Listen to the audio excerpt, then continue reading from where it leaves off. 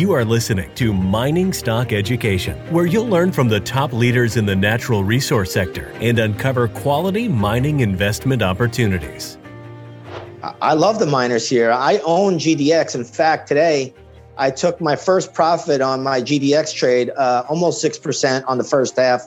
I'm letting the second half run. I have a boatload of it. Welcome back to Mining Stock Education. I'm your host, Bill Powers, checking in with my friend, master trader Nick Santiago over at InTheMoneyStocks.com. Nick has a trading service, both stocks and options, and he runs his own money.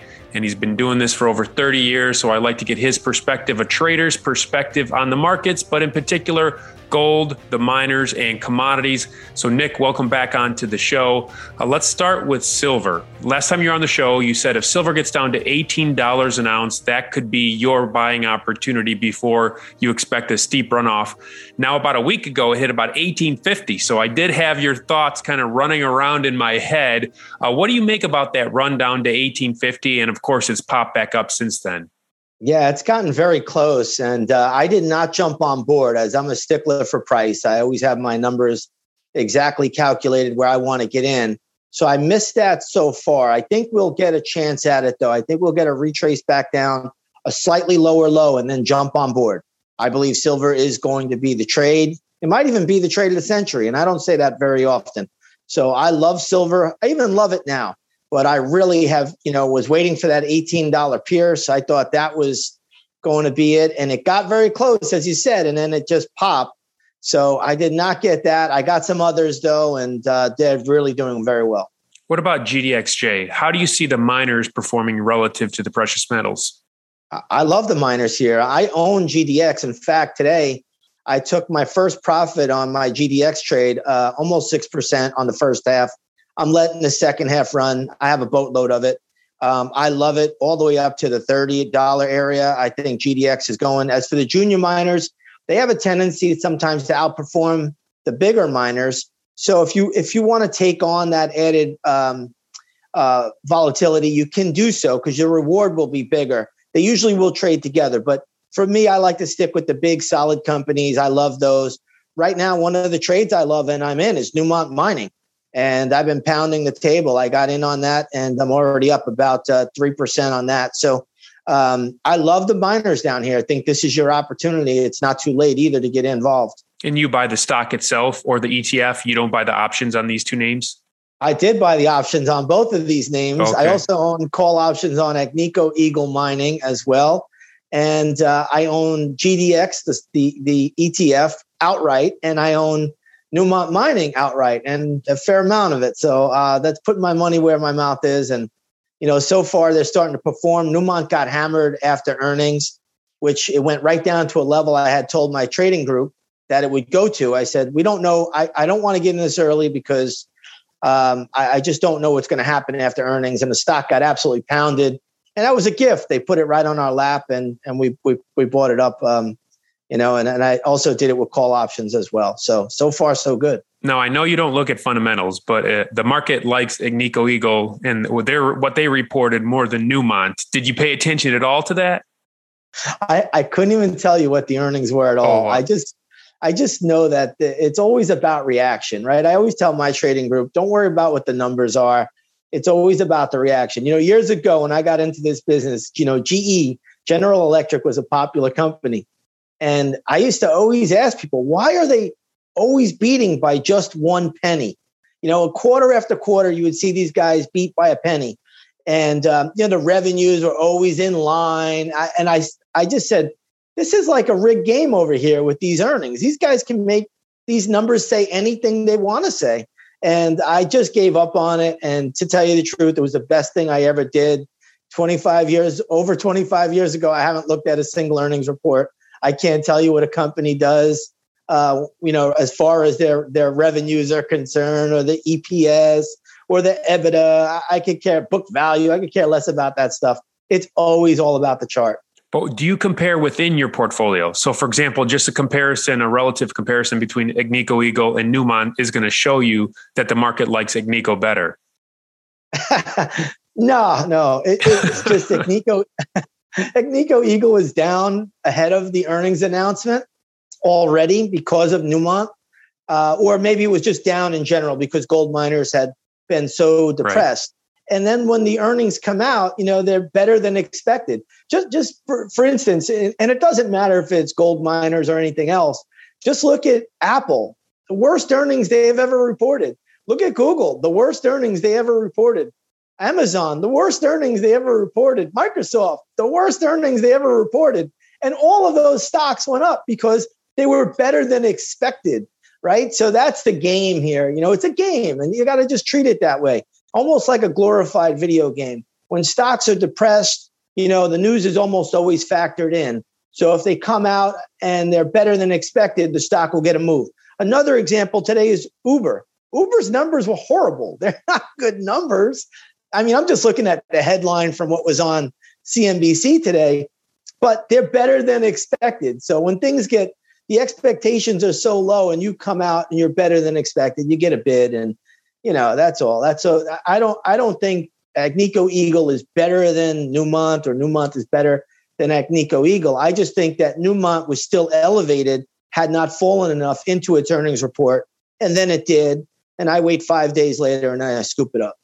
All right, let's talk copper and its proxy, Freeport-McMoRan, which you pay attention to, FCX, down about 50%, like since April-ish. I mean, that's a pretty dramatic move. Is it tantalizing to you here at these levels? Yeah, I mean, for a bounce, it is. I think copper has gotten a good bounce along with the market, and Freeport-McMoRan will follow that as well. But copper still has another leg down, and I think everybody just has to remember this is just a counter trend bounce in copper.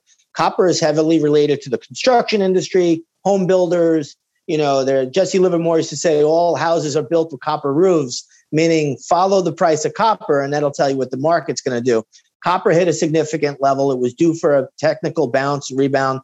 It did that, but I do think we're going to have another leg lower in copper, probably down to around 290 or so, and that will probably lead to another buying opportunity. But I wouldn't chase copper here. It's already had a nice move.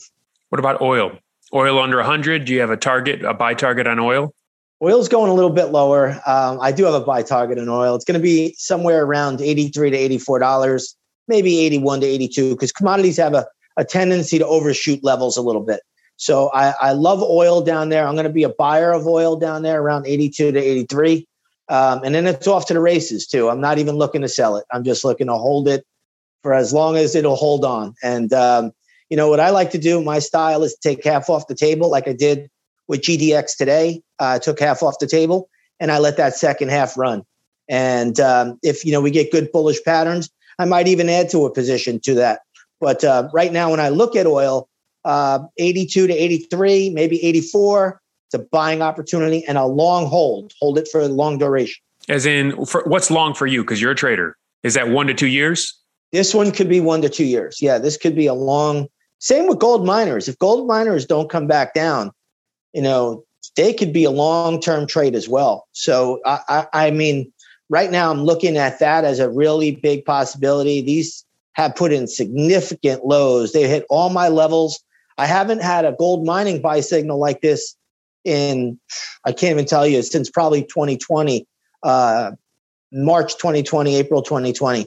So, I love gold miners here. Gold, I think it's a technical bounce. I still don't love it yet. But oil, I think this is a 1 to 2 year trade out. I mean, this is where you can make some big, big money because there's no alternatives. All the greenies could put up windmills all they want. These things are not going to hold things together. So, unless the economy absolutely craters and falls apart, which is a fair possibility could happen, I think you get into oil at that level for a long-term hold. So you referenced the significant buy signal you got for the gold miners. What goes into that, Nick? Is that just more intuitive? You just see it in the chart pattern, or is there concrete data that you analyze? Yeah, it's all about the chart for me. It's all about the chart and it's about time. So when I look at the timing factors that are involved, it told me late July, early August is going to be the time where gold miners should go. When that time can match up with the price that I was expecting, which was around $25 for GDX, I'm going to use that. That's it. When I get a those two combinations come together as one at the same time, it's a very, very powerful move that I'm expecting. So far, so good. And, right now it's working. And I think there's a lot more upside to come. The United States Natural Gas ETF, UNG, rose close to 100% in the last 30 days. You see a parabolic move like that, do you sell, or what is your analysis here?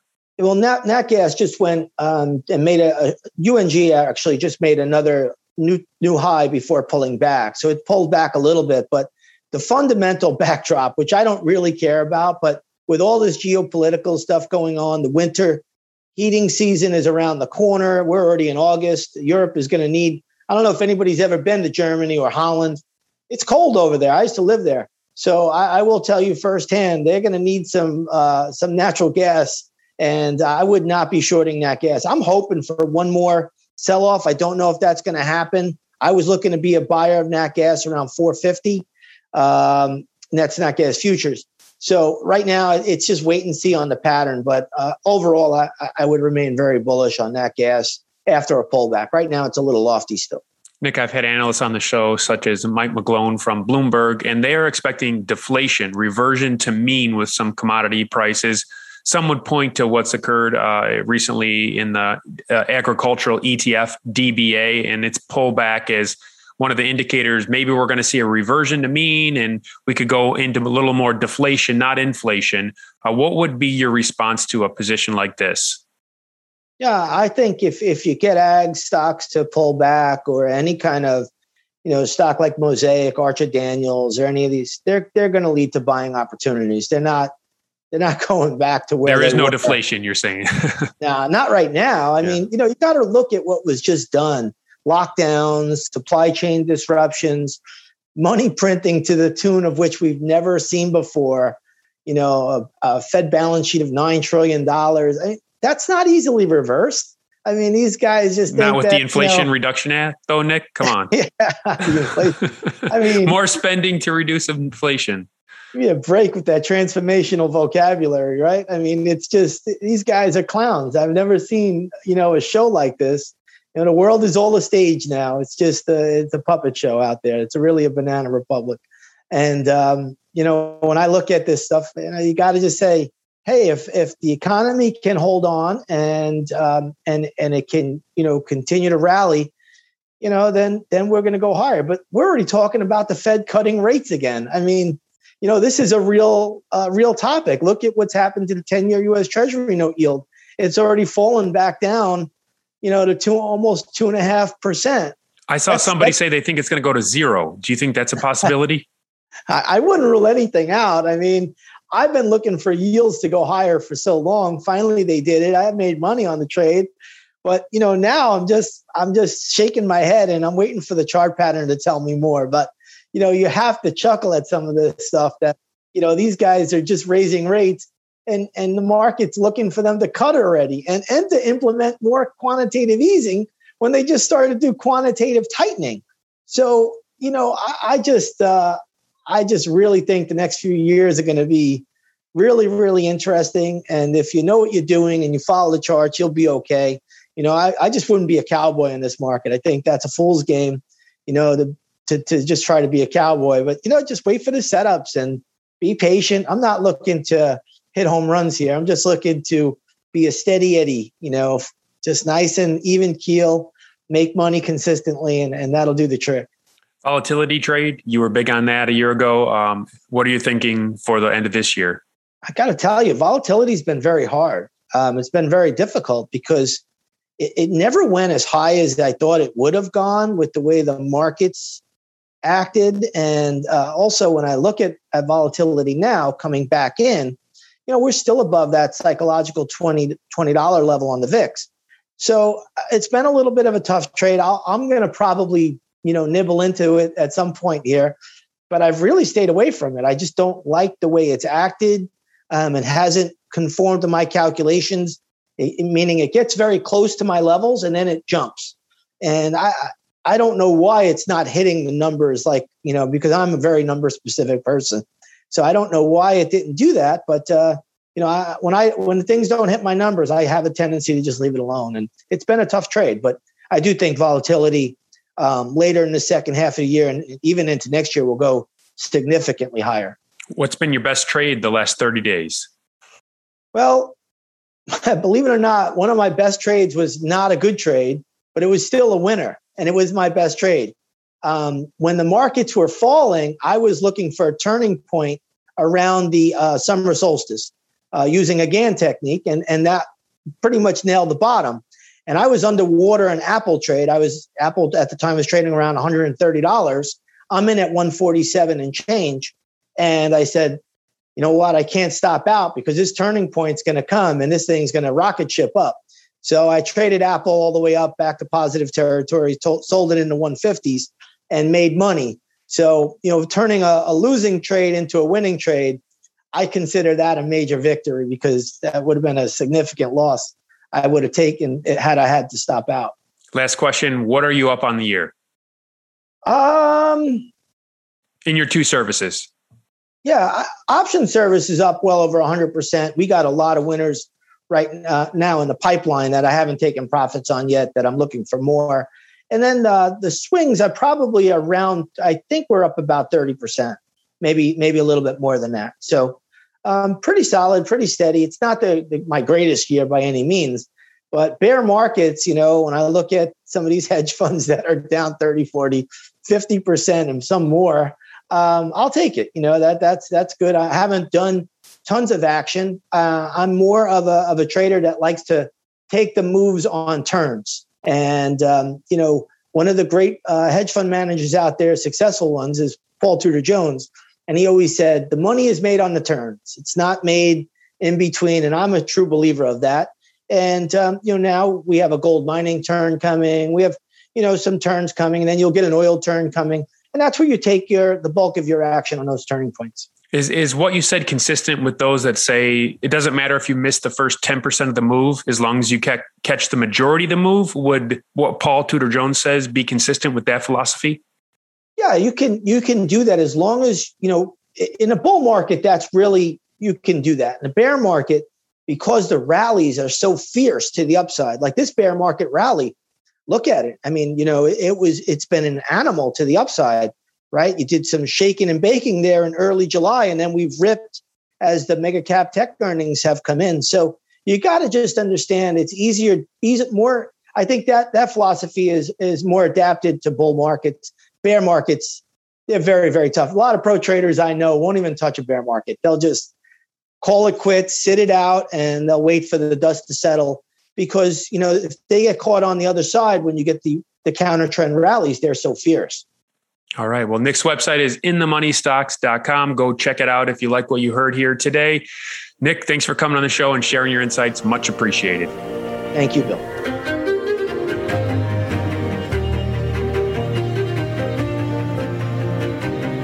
Thank you for listening to Mining Stock Education. Please subscribe and share this show with like-minded investors. Connect with us at miningstockeducation.com and sign up for our email list to stay in touch. Much success to you as you learn about, invest in, and profit from mining stocks.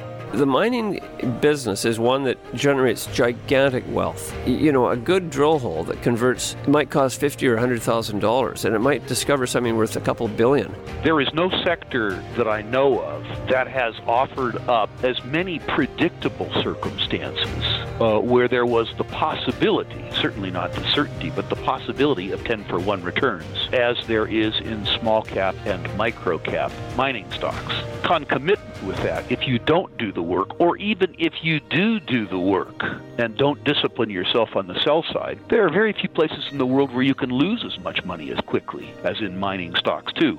I just started to study up on mining stocks, and I just became fascinated because this is such a tiny sector and it's so volatile that either you could do really, really well, or you could pretty much get blown out of the water really quickly. The mining sector is a very risky sector. It can take your money very, very quickly. Don't fall in love with stocks. And don't be overly confident, and just do your work as best you can. Do your very best, but don't fall in love and don't get too overly confident, because that's a recipe for disaster. I have met, professional retail investors that have made a tremendous amount of money on the junior mining space. Some of them aren't accredited, and they spend their days researching, talking to people, being on the phone, pouring through financial documents, but it requires commitment.